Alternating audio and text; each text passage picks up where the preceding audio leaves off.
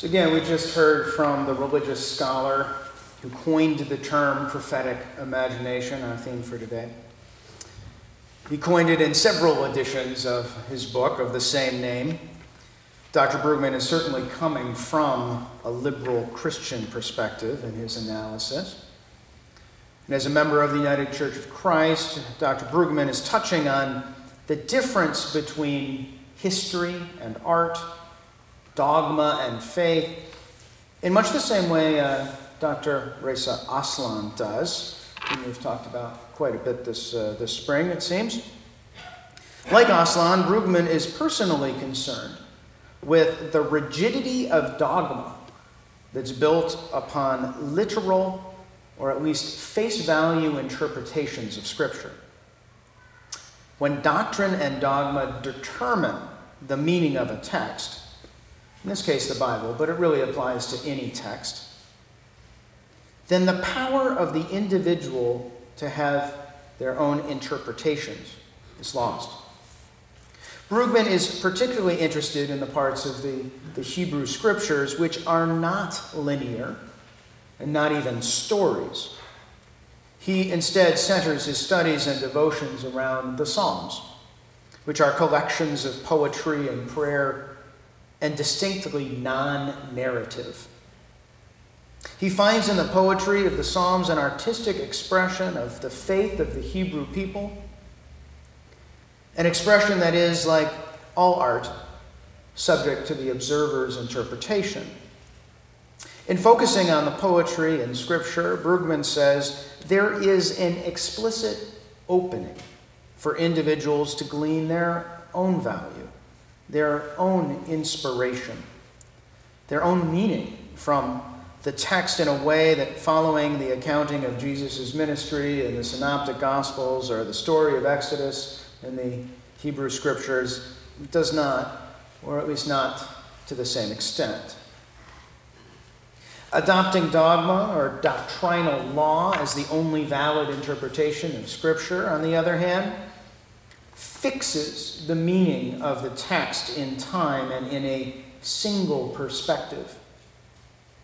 Given that our situations as human beings have changed and continue to do so, that single interpretation may or may not remain relevant. So Brueggemann says, at the very least, interpretations of Scripture should be subject to reevaluation based on new conditions and understandings. Now, Brueggemann also points to the actual events in history, both positive and negative, which forever change the perspective of a people. The destruction of the Second Temple at Jerusalem by the Romans in the year 70 of the Common Era was as cataclysmic and impactful an event to Jews living in first century Judea as the collapse of two skyscrapers one bright September morning in 2001 was for Americans. The fall of the temple in 70 CE was a watershed event that would spawn not one but two distinctly new religions. That of Christianity, of course, but also of the modern synagogue-based Jewish faith. So revolutionary was the impact that preconceived notions of faith, society, and the very nature of human beings were all thrown into question. Out of the great tragedy and abuse of the Romans came two of the most influential religions in the world to this day. Now, we actually have a similar crisis point to look to in our direct spiritual history, one that would forever change the shape of Western religion, at least on these shores. In the earliest days of the colonies that would eventually become the New England region of the United States, a fanatical, doctrinal people arrived on these shores. Now, the Puritans, contrary to popular belief, weren't kicked out of England because England was too strict religiously. The Puritans abandoned England because they themselves could not tolerate the religious acceptance England displayed for different Christian sects. Envisioning a city on a hill, that famous quote from John Winthrop describing Boston as the center of a new theocracy where the purest form of Christianity could reign supreme, the Puritans quickly set up a rigid form of church-led government, where the magistrates and ministers were one and the same, and where harsh punishments were imposed upon citizens for even the most minor of sins. So concerned that their Christian paradise would be usurped by a centralized power as it had been in England, the Puritans did one very revolutionary thing. Just about all the parish pastors in the region gathered in Cambridge, Massachusetts in 1648, representing 65 local congregations, debated and drafted a document affirming certain elements of Christian theology, but more importantly, naming the individual church the highest authority on truth. Congregations were responsible to each other, of course, but the ultimate power was held by members of any one congregation, and by extension their minister. But the church themselves got to choose their minister. This was really the beginning of what's known as congregational polity. Polity meaning church governance. But this is more often simply called congregationalism. Now, this was all well and good, and it kept the Church of England from imposing too many restrictions on the New England churches, but there was that one problem of the church being the government. Laws, juries, judges, and sentencing were all indelibly tied to the whims of church leadership and the rigid, unchanging dogma they followed. Now, it's not surprising, therefore, that a couple of generations later, almost exactly 50 years later, a crisis would rock the New England churches. You know what I'm talking about? The witch trials. Centered in Salem, but with effects felt throughout Connecticut and Massachusetts, which, remember, included all of what we now know as Maine, by the way. The governmental religious authorities succumbed to hysteria and began executing citizens for the crime of witchcraft. Possibly fueled by the stories of a Caribbean slave named Tituba, the harsh treatment of women, particularly girls in Puritan New England, eating tainted grain known to have psychedelic effects, or some combination of all three. 2 girls, aged 9 and 11, fell into fits and eventually accused people in their village of witchcraft and sorcery. A scant 16 months later, 200 people across the region would be accused and tried for witchcraft, dozens convicted, and 20 citizens, mostly women, executed. Now, this might have seemed as a temporary victory for the puritanical theocracy, but very quickly, the handling of the case began to draw criticism from the victims' families and other religious authorities. Even the Puritans themselves began to feel some shame for their actions. And over the subsequent generations, the formerly Puritan churches became increasingly progressive. So progressive, in fact, that by the year 1800, almost exactly 100 years after the witch trials, the majority of the New England churches were no longer Trinitarian, but had started to affirm a simpler, more progressive idea of divinity known as, say it with me, Unitarianism. Fantastic. Now, because of the Cambridge Platform and the Congregationalism that was still in effect, remember that document from 1648, each church in the region got to vote as to whether it would remain Trinitarian or adopt the Unitarian stance.